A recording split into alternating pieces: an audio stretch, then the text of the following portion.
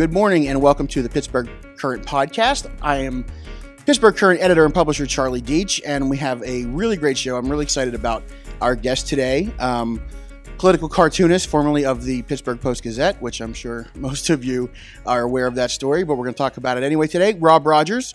Rob, welcome to the show. Hey, thank you, Charlie. Appreciate you having me on. No, I appreciate you coming on, and I appreciate all your good work. That's for sure. So thanks for printing it as well. No, that was it. I mean, I'm sorry that you lost your job, but for us, timing wise, Rob, it was it was kind of a perfect fit because it was and it really was a no brainer for us.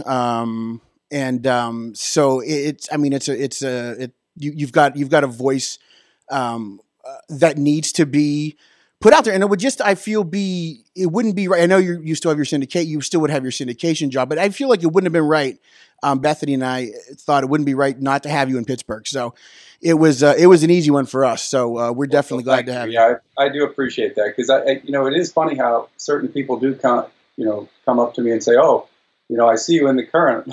So it's nice to have a venue in Pittsburgh again, even though I'm not currently drawing local cartoons, but that may come back sometime. That'd be great, actually. Yeah, actually, we won't have a conversation. We can talk about that later. Yeah, we won't have a conversation later with you about that, Rob. Thank you. But let's go a little bit before. I mean, a lot of people know your recent story, but I like to always kind of get in and talk a little bit about how somebody, well before you got to this Post-Gazette situation. Let's talk about how you got into political cartooning a little bit. I know that in 1984, you were an intern at the Pittsburgh Press. But how was art something that was always important to you? And how did that did you develop that? Yeah, so I was always cartooning from the time I was a little kid. But then when I got into high school, I discovered fine art, and I didn't have as much time to explore the fine art. So when I got to college, I became an art major, and my family, I was born in Philly, but my family moved to Oklahoma. So I was going to art school in Oklahoma, which is, they're not known for their art schools. Let's just put it that way. And so when my dad moved to Pittsburgh, I discovered CMU. So it was too late to go for undergrad, but then I got into graduate school in the MFA program for painting. So I ended up doing my master's at CMU, and that was just because I wanted to continue to explore fine art. I knew that I was going to do cartooning in some form as an adult, but I also thought, well, if I have to, I can fall back on teaching, or something else. And so, I was kind of just delaying the inevitable, which is you're going to have to get a job at some point. So, so graduate school was sort of my delay. But then, while I was in grad school, and by the way, when I was at Oklahoma State and also at a smaller school in Oklahoma, I drew editorial cartoons for the paper. That's when I first started doing the editorial cartoons, because I had gone to this was at OSU in Stillwater. I had gone to the O Collegian and said, "Do you need any cartoon illustration?" And they said, "Well, not illustration, but we do need a political cartoonist this semester." And I was like, "Okay, I'll try it." And the first cartoon ran on the front page, and it got letters on both sides of the issue, and so I was like, "Wow, this is cool," So that was the beginning, and then my last year in graduate school, I started doing cartoons again because I thought, well, and I really didn't tell my professors I was a cartoonist because I thought they would look down on it. But then I started doing more cartoons, and eventually that led to the internship. And so I wanted to actually, you mentioned that, I wanted to ask you about that because I know folks on both sides of I know folks who are cartoonists, and I know folks who are also fine art, concentrate on fine art and so forth. Did you find there was a lot of bias in that community toward cartoonists, and was drawing cartoons, creating cartoons, was that something that was maybe looked at maybe like a second tier or something like that, or? Yeah, I think people thought of it not as fine art, but more as either a craft or a hobby or something, humorous illustration. And things have changed. I mean, that was 30 some years ago. So things have changed, and I think now it's much more accepted as a true art form. And it's Robert Crumb has been in the Carnegie International, and there have been many other exhibits and museums that have displayed cartoons. So I think now it's more of an accepted art form. But at the time, yeah, it was still looked down upon, and I'm sure there are still some art historians who look down on it. But yeah, it has changed. Right. Is there at what point did you start to develop sort of your own style, both in terms of voice and in terms of the types of characters that you draw? I mean, was that something that started way back, or is that something that as you started cartooning more in college? So I guess how did you get to sort of where you are in terms of developing your voice, both politically and both the imagery that you draw? Yeah, if you look at some of my really early cartoons when I first started at the Pittsburgh Press, was where I got my internship. My stuff was very different than it is now. I think it was sort of a combination of, and actually before that, I was sort of trying to draw like Jack Davis of Mad Magazine. Mm-hmm. So the political cartooning, I started to discover the work of Jeff McNelly and Pat Oliphant, and they were big influences on me. So my style became sort of an amalgamation of the two of them and me, and that's kind of how that happened. But it took several years before I really felt like, okay, this is my style. The same thing happened with my politics, actually. Mm-hmm. I came from Oklahoma, where everybody was conservative, and I was just sort of like, okay, whatever. Right. Although I do remember, even during that time, this was the 70s, my dad was a Democrat, and he was upset about Watergate, and he forced me to sit down and watch the Watergate hearings, and I wanted to watch Gilligan's Island, But anyway, he was always interested in politics, and I think that's what sort of started me. But I do remember that when I first started at the paper, it's a struggle to sort of figure out how you feel. Most people can go through life and not necessarily, decide how they feel about the Middle East or, or abortion even. I mean, some people maybe just say, well, whatever you want to do. But I found that as a political cartoonist drawing every day, you really had to kind of decide where you stood. And I started to realize as these topics would come up, and I would be forced to look at how I felt, that I was more of a liberal. But in the beginning, if you looked at my cartoons, you'd probably have trouble sort of, nailing down exactly where I was in the first couple of years. But that's also because I was working for the press was a little bit more moderate, mm-hmm. than the Post-Gazette. That's actually a perfect segue. So let's talk a little bit about sort of your ascension at the Post-Gazette. So 1993, I believe you're hired as the editorial cartoonist there. The second editorial cartoonist. So they already had Tim Menees. Oh, right, sure. And then when the big strike happened, the papers, a kind way of saying it is that they merged. Right.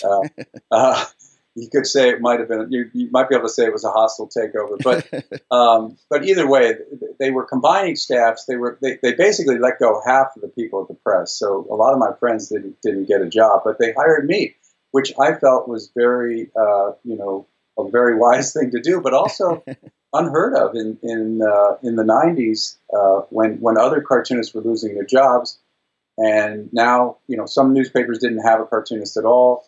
And now we were hiring two liberals too. So it wasn't like there was some balance or something. Tim and I, we basically have the same political slant. So Tim Menees, did I mention his name? Yes. Okay. So we worked side by side. We alternated days, and we both had cartoons in on Sunday, but we would swap the op-ed page for the editorial page, and it was great, and that lasted for 12 years. So. This is the same publisher, but right. But I don't really understand what happened. and that's kind of where obviously where we're going is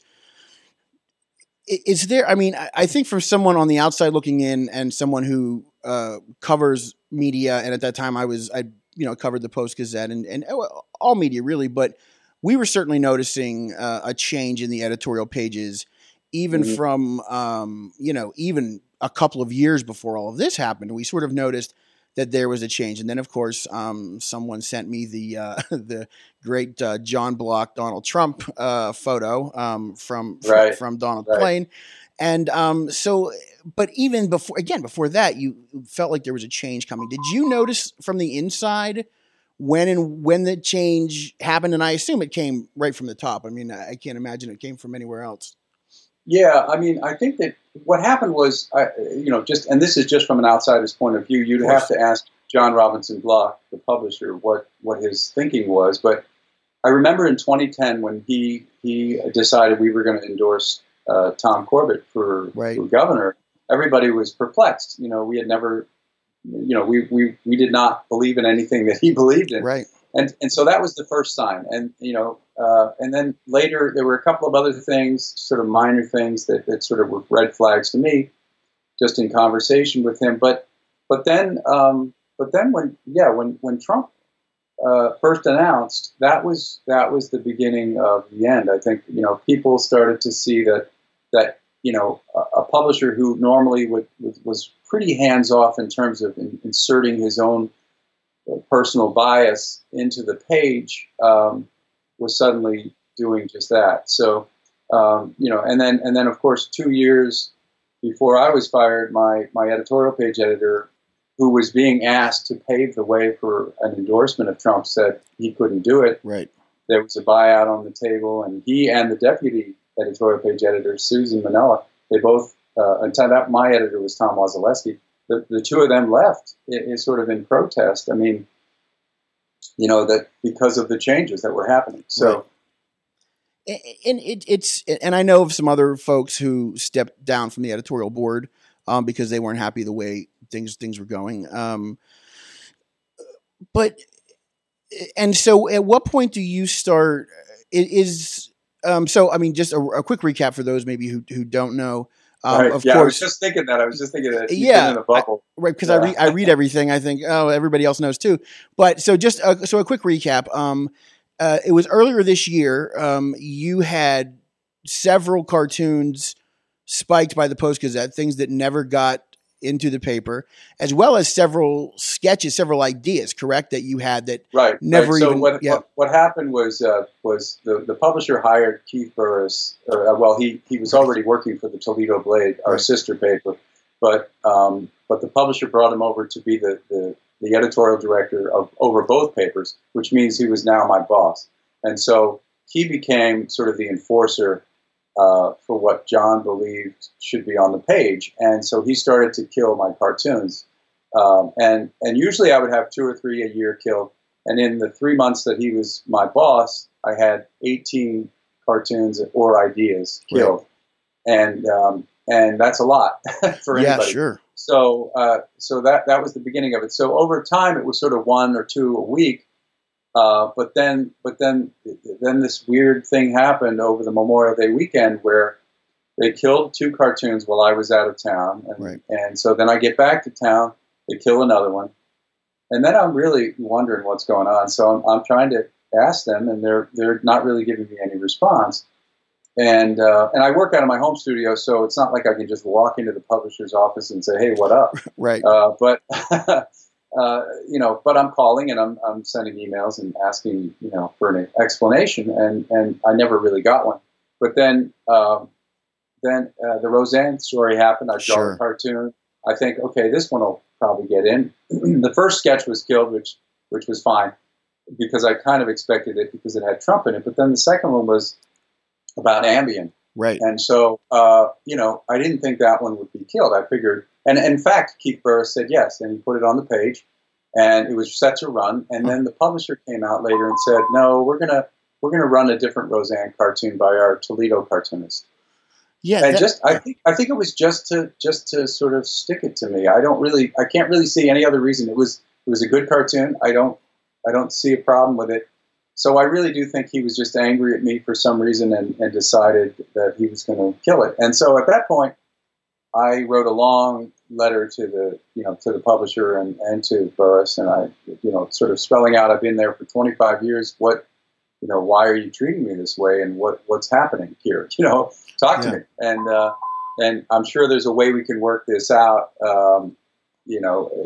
for the future, and put me on. I was suggesting that they put me on the op-ed page, kind of like we did when Tim Anise and I would switch, Sure. and then they could run conservatives on the editorial page if they really wanted to keep that spot for their own views. But anyway, so that was sort of the beginning of the end, and then I did 2 more cartoons that got killed. 2 weeks later, I was fired. What kind of relationship? I took vacation in between because once they killed all those cartoons, I was like, I don't know what's happening. So I sort of took my vacation days until they, would talk to me. Right. And they didn't really talk to me. They just sent the human resources director over to talk to me. But sorry about that bell. That bell. It's That's okay. I figured it was either the alarm system is malfunctioning here. I figured it was either feeding time or it's time to start the second round. Maybe I wasn't sure. So it's beer o'clock. Exactly. What kind of relationship did you have with J.R. Block, or would you say did you have a relationship with J.R. Block other than publisher employee? Did you?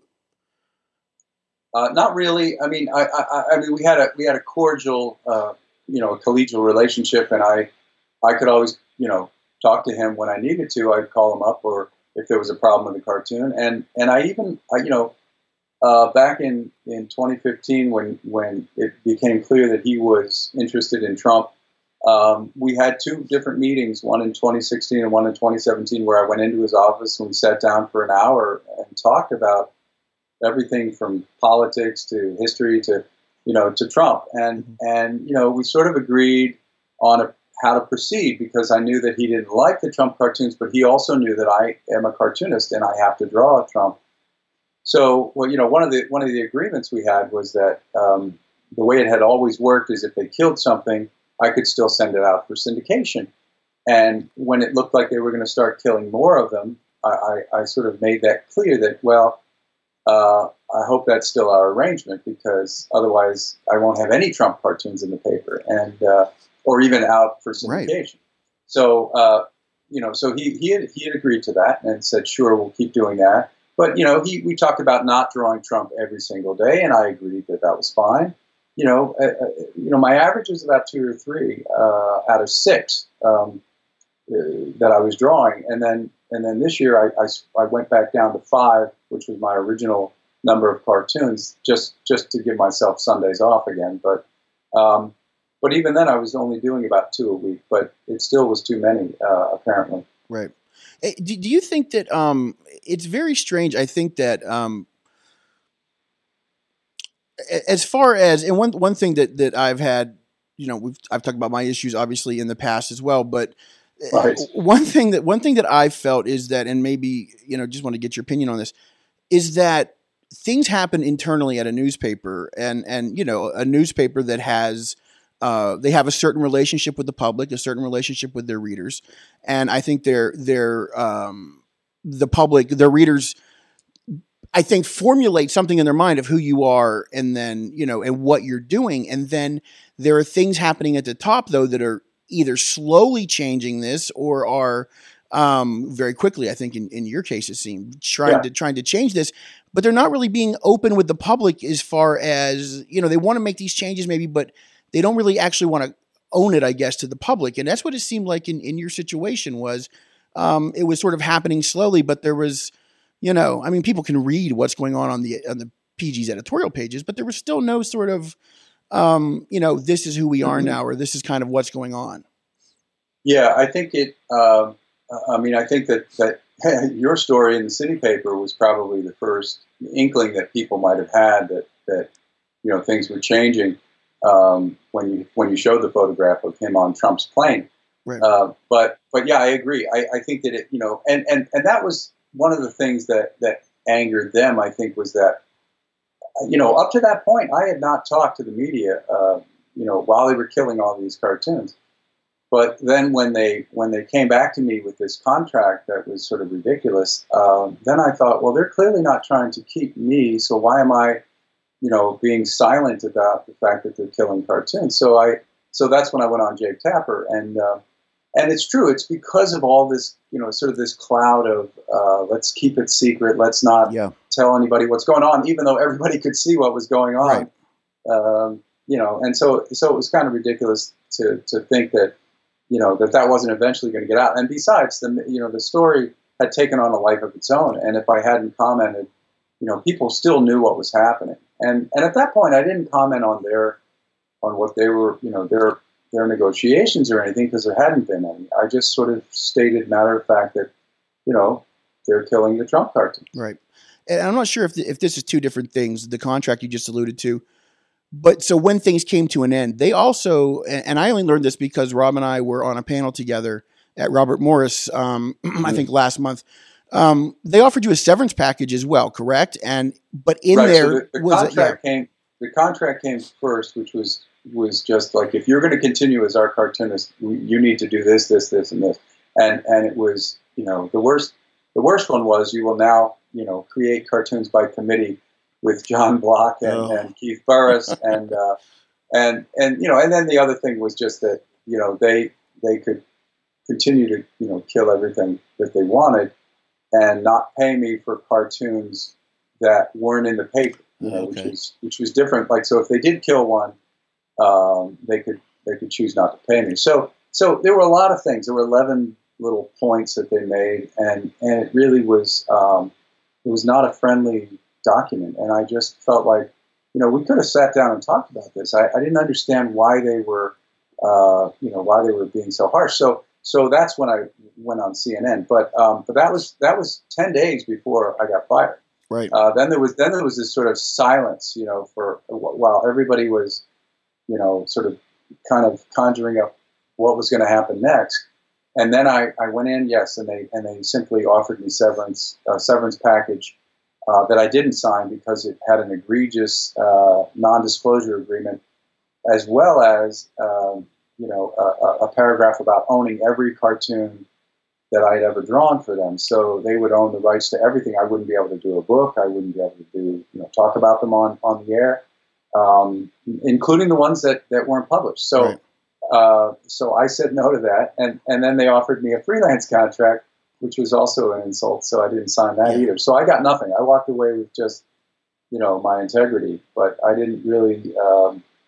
That's why I'm able to talk to you today about this story, because I didn't sign a non-disparagement.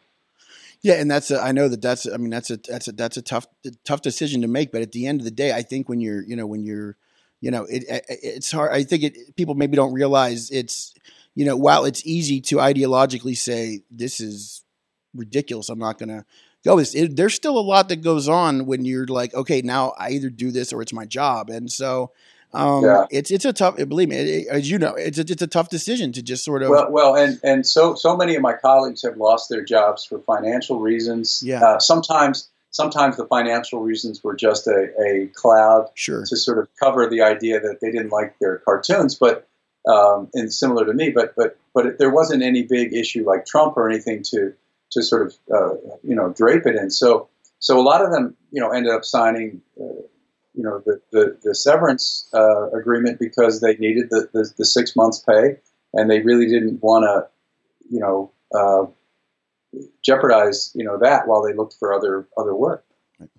This is the Pittsburgh Current podcast, and we are talking to Rob Rogers, former editorial cartoonist of the Pittsburgh Post-Gazette, current editorial cartoonist, whose work can be found in the Pittsburgh Current. Issue 7 of the Pittsburgh Current is out this week. We have our election issue. We have artist DJ Kaufman, who took his own sort of take on Trump and the maybe possibly impending blue wave. You can follow us. Yeah, we'll see what happens. Here's open, right? You can follow us on the socials at Pittsburgh, at PGH Current on all the social media. So Rob, getting back to let's talk about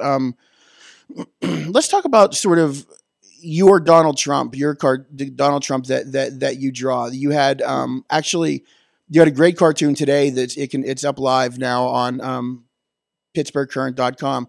And it involves the situation yesterday with several bombs and packages being left or sent to various politicians, including President Barack Obama and Hillary Clinton, and one was sent to CNN. Excuse me. And then there's your cartoon today. What was sort of so you probably know you have to do something about this for today. So what is your process when you're creating something like that? Excuse me for 1 second. Sure. I'm Marco Rubio over here. I had another cartoon idea in mind when that story broke, and I was sort of figuring out how I was going to draw that. And then the story was obviously playing out in front of me on the news. So what I did was I sort of thought I waited a little bit to make sure that there was no danger, at least at that moment, before commenting, because one of the worst things you can do is have a cartoon all finished and then you find out people died, and then you have to sort of backtrack because maybe it was insensitive, or you have to change it or something. But in this case, I felt like even if one of them had gone off, the cartoon still held up because it was talking more about Trump's rhetoric and how he's sort of been so toxic and even at inciting violence among his rallies and sort of violence against the media. So I was sort of working on it, and I thought, well, how does someone figure out how to do a pipe bomb? Well, all you have to do is watch any number of shows like right. on television to realize, they get it off the internet. So I thought, well, what would be the recipe, for this bomb? And of course, that's how I sort of, came up with the concept. Yeah. And then in terms of how it's laid out, I just, that's just sort of a visual thing that I decided I would do it in this, as an equation. This plus this equals boom. Right. Yeah. And so you've been in this business a long time, and so there was a time when I think when journalists had to be a little more. We were urged to be a little more careful in terms of, for example, obviously, I heard a lot yesterday in your cartoon as well, is that Trump's rhetoric is most likely some sort of fuel for this fire, and not just this incident, but a lot of other things. But there was probably a time when you maybe wouldn't necessarily come right out and say that because, it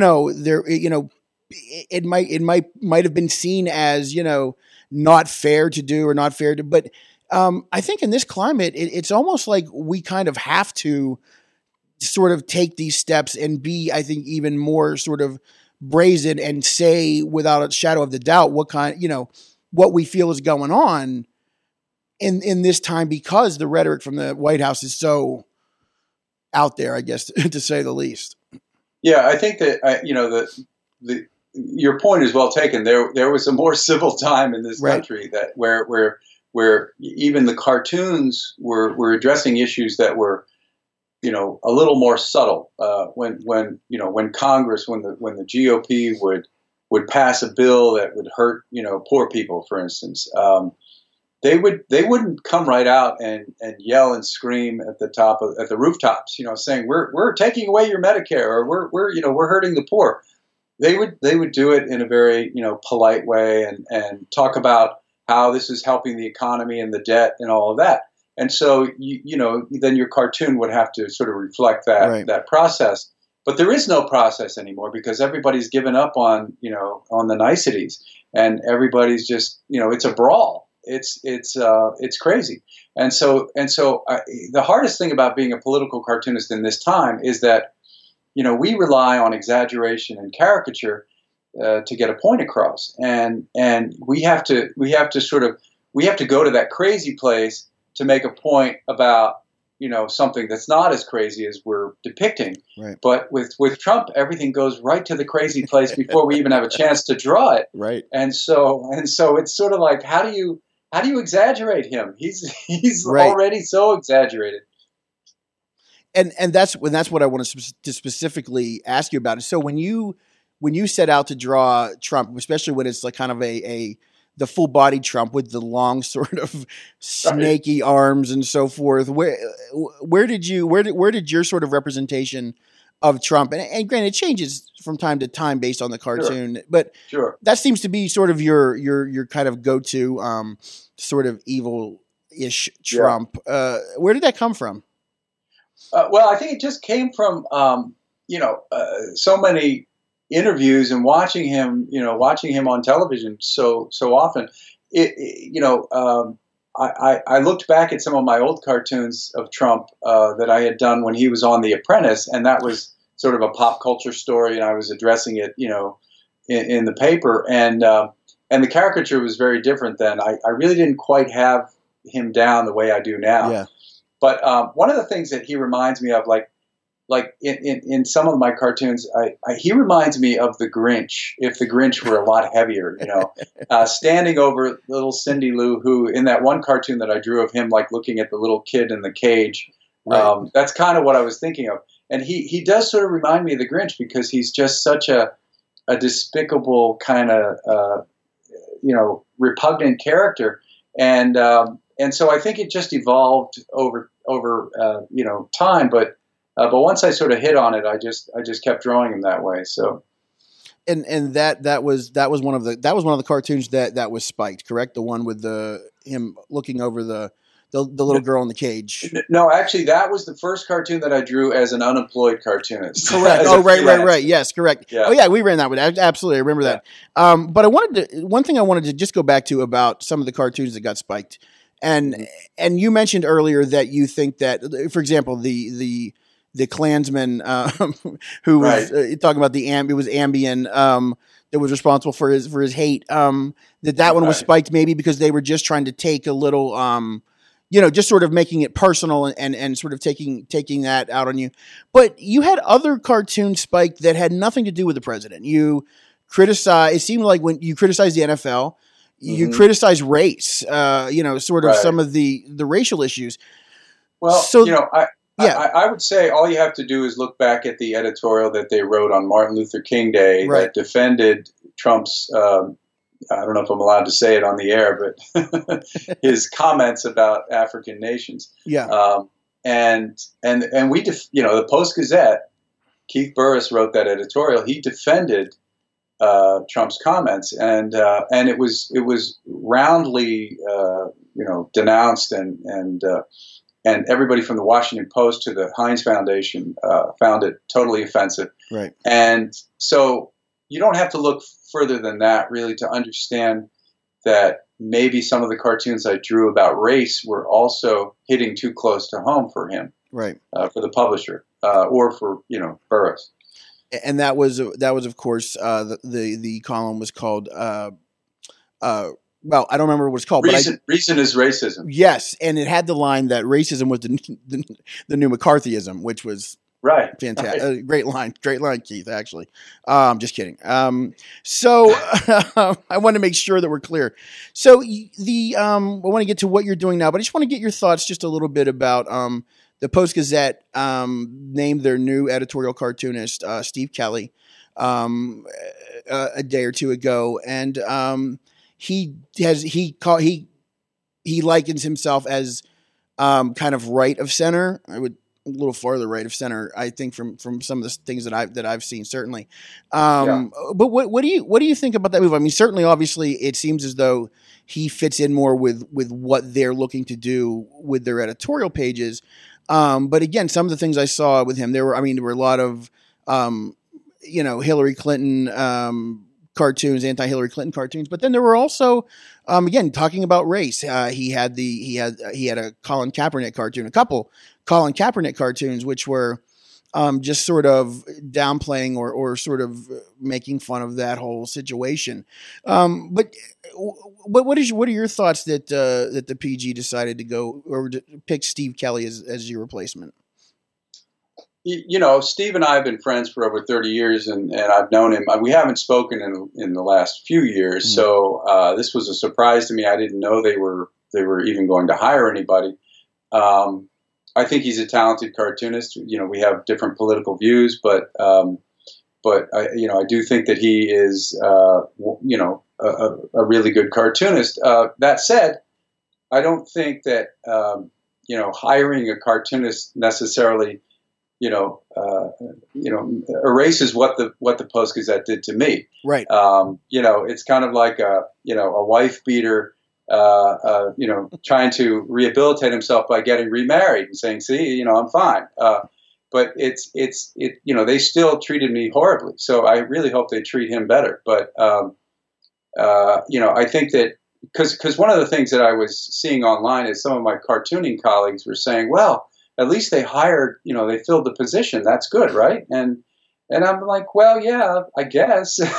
But anyway, so I don't really have any more to say about it than that. But it is an odd thing because in this day and age, most of the time those jobs do go unfilled. Right. And so let's talk a little bit about, wrapping up here, talk a little bit about what you're up to. I mean, you've had a lot go on since this all happened. I'm not sure how well they pay the bills, but you had some really awesome things. I'm just kidding. You had some really awesome things happen. A couple things. You had an exhibit in DC of the Spiked cartoons, which talk a little bit about that. That had to be quite an honor. I mean, that was really. Oh yeah, it was. I mean, the Corcoran used to be a museum, and now it's part of George Washington University. But when they called me, I was flabbergasted, but very very honored, and they did a really nice job of the exhibit, and we got a great crowd at the opening night, and I was surprised that people were coming up to me, who weren't from Pittsburgh, who really didn't know me, but they were saying, we're it was terrible what happened to you, and we're very proud of how you handled it, and so that was nice. That was really nice to see. And then, but it was also a good chance for them to have discussions with their students about the free press and what it means to have free speech, and even though this is sort of not exactly a free speech issue, in the sense that the newspaper is free to print whatever they want, right? That's free speech, but it still brought up issues of diversity of opinion and the kind and suppressing voices. So that was an interesting. I did a panel there and a discussion there, and that was great. So that was one thing. Was there something? And my syndication is still going on. I also started a Patreon page, which is sort of a new thing for me, but a lot of artists and musicians have done it over the years, and it's just a way for your fans to subscribe to you in a way where they can get little sneak peeks at sketches and behind the scenes stuff, but they can also support you almost like public television or something like that. So you can look at my Patreon page. If you go to my website, there's a button on there, robrogers.com. And you're working on it. You have a new book coming out, Enemy of the People: A Cartoonist in Trump's America. What's the theme here? How are you? Is this basically telling your story? No, not what's the theme. I'm sorry. The title says it all. Right. I'm sorry. I meant. So is this isn't just an anthology of your cartoons, right? This is you telling your story, correct? Yeah, this is me telling the story of what happened because I've done a few talks since this happened, and people have wanted me to come in and speak about it, and I'm it's comforting to know that other people are equally as horrified as I am about how I was treated and how this thing went down. So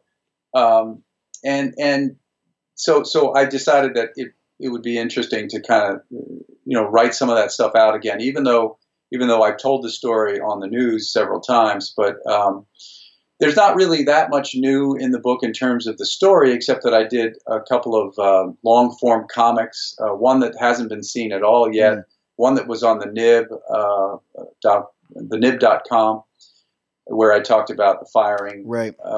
But then I also have gone back and done a couple of chapters on the 3 years of Trump, the candidate Trump, and then the first 2 years of his presidency, where I show the cartoons and talk about them. So there's more in there than just an anthology, but it does have my Trump cartoons as well. No, that's great. That's great. And what are you? Do you plan on altering at all your like what you're doing, or do you still plan on just doing political cartooning, or does not now having a daily gig has it opened you up to maybe doing any other kind of projects, maybe like sort of dream projects or something that you had down the line? Yeah, that's a great question because one of that long form comic at the end of the chapter talks about what now, what am I going to do now, and so that is something that I've been thinking a lot about, and having the sort of the extra days of the week to work on freelance projects, and it does give me some time to really think about what might be next for me. And I have always dreamed about doing a graphic novel. I'm just not sure. I'm just not sure I have it in me to really sit down and do all that work. But that would be one thing. I've always, I do have other things to work on. I'm a musician and a songwriter, so I've always thought about spending more time doing that. But if a major newspaper, came to me tomorrow, I would think seriously about it. But I would also consider, what could be next before taking another job. Absolutely. Our guest has been Rob Rogers, editorial cartoonist, former editorial cartoonist of the Pittsburgh Post-Gazette. Rob, thank you for coming on the show. But not only that, thank you for continuing to tell your story, because, again, I think it's important that we continue to talk about these things. So hopefully they don't happen as much down the line, or at least folks' eyes are more open as to, these things can happen. So I really appreciate not just your great work as a cartoonist, but also your speaking up and getting the word out of how things are changing in journalism. Thanks. I really think that satire right now is more important than ever. We're living in such a weird time when telling the truth makes you part of the resistance. So it's just, so I think it's important for everybody to speak out. Absolutely. Rob Rogers, thank you very much. RobRogers.com to keep up with Rob and his new book, Enemy of the People, A Cartoonist in Trump's America, coming very soon. Thank you, Rob. Yep. Thank you. Bethany Rue, our associate publisher. And you have to say it like that all the time. Associate publisher is with us. So we're going to talk about what's coming for the weekend, but also we're just going to talk about this week's issue a little more, I think, in depth. I think it's I think that every time we see, we're closer now to double digits in issues. We're almost coming up. We're closer to issue 10 than we were to issue 1. So that's kind of interesting. We are. Thing. Yeah, and I know you held this up before, but if you haven't had a chance yet to see DJ's work, he is the artist that also did our Frankie, our very first ever cover. So I think this is I don't know if I like this better. I love them equally, but this one, I really have a soft spot for this. Yeah, one. And the great thing is, I talked to DJ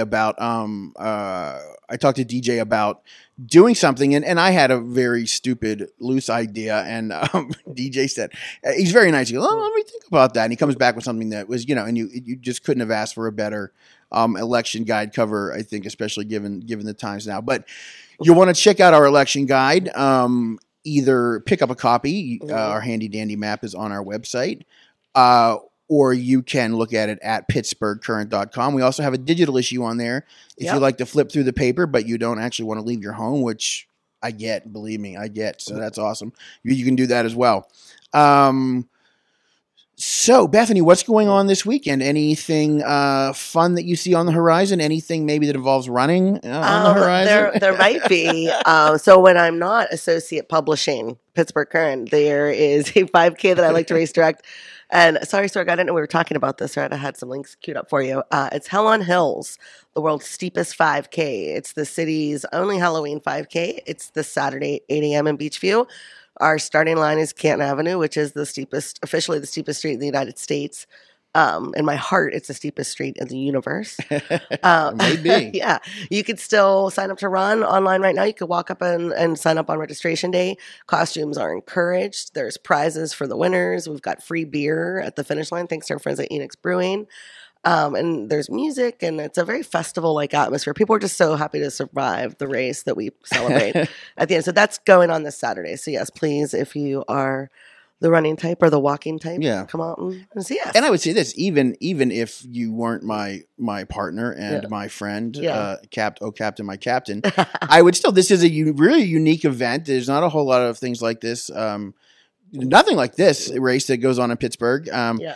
I actually offered for promotional material. I offered to strap on a GoPro and run Canton Avenue, do Canton Avenue for Bethany, but we figured we weren't sure if the old. The gentleman that ran, Matt Lipschitz, he actually won the first and second year, is going to be wearing a GoPro. So we will have footage Nice. of I'm assuming, I think we'll have some challengers because we do have a $100 gift card for the male and female winners from Fleet Nice. Feet.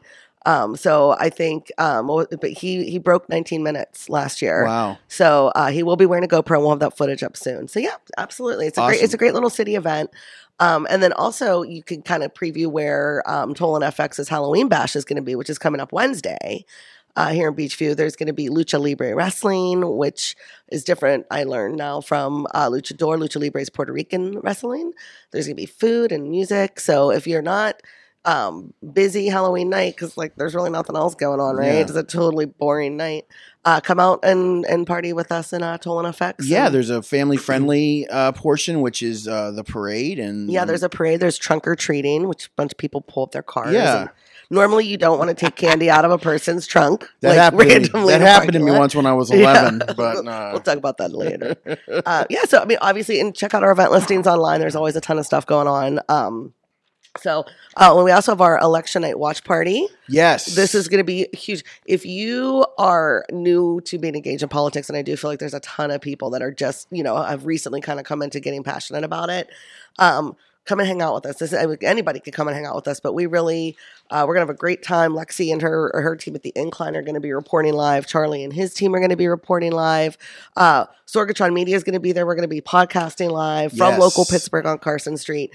So election night, hopefully we'll have that blue wave to celebrate, but regardless, we are going to make engaging in politics a really good time. So come party with us election night. yeah, it's gonna be a lot of fun. I mean, there's it's gonna be, even if the event wasn't gonna be fun, I think there's gonna be a lot of surprise. It's nice to watch. I think it's gonna be fun, or it's gonna be either fun to watch these results come in with friends, or it's going to be, at least you can have someone to cry with if things don't go your particular way. Yeah. agreed. But one thing, finally, I guess, to end today, one thing that Bethany and I want to talk about to our readers and our podcast audience is we have a campaign called Honeycomb. We have a Honeycomb finance campaign, and what this is, and Bethany can explain not a little better, but a whole lot better than me, is we're basically asking you to invest in us. We're not asking you to give us money. We're asking you to No, we already did that. Yeah, you already gave us like- money. Now we're going to let your money work Yeah. for you. Yeah, so it's Honeycomb Credit, and you could go to our campaign page. It's honeycombcredit.com/current. And Honeycomb is a local Pittsburgh startup, so it's very much so startups helping startups. It's a crowd investment kind of model, right? So you are making an investment in the Pittsburgh Current. You will get your money back, with the return on that. Right. And that is really you becoming a part of the paper, which we want all of you to be a part of the paper, not physically. Right. But, physically. if- And there's perks too associated with it. And I didn't even run any of these by you, so you're going to be as surprised as everybody else. hit me. Yeah, but for the early bird perk, we're going to host a catered dinner at our Beachview office for the early birders. Wow. So we want to come in. Don't worry, we're going to have it catered because I don't think nobody wants to eat anything we're cooking. But yeah, so we've got some early bird perks. For our $500 perk, you're actually going to get a framed copy of this signed by you and DJ, which I haven't told DJ that either, but I'm sure I'll be fine with it. Good thing DJ likes it. Yeah, right. So so there's a lot of great perks, and again, this is an investment opportunity to really support, and it's so Rob was just talking about, he has a Patreon page, and there's a lot of models now where papers are going back to subscription based, the online model, the donor model. We just had the WESA fund drive where the Right. So it's very one of the ways that I think local dynamic press is going to continue to succeed is with the support of people out there that believe in it. So believe in us. Go to honeycombcredit.com/current and literally be a part of what we're doing here. Absolutely. And this is the Pittsburgh Current podcast. This is the ending of the Pittsburgh Current Follow podcast. us on all of our social media channels. At PGH Current. And then we'll be back next week with a political guest of some kind. We have a couple of irons in the fire, maybe something really awesome. Or maybe it'll just be me talking politics. But we'll have a political guest next week. It'll be a lot of fun and get you ready to go out and vote on just once. Let's not start an investigation. Vote on November 6th. This is the Pittsburgh Current podcast. Thanks for watching. Bye, y'all.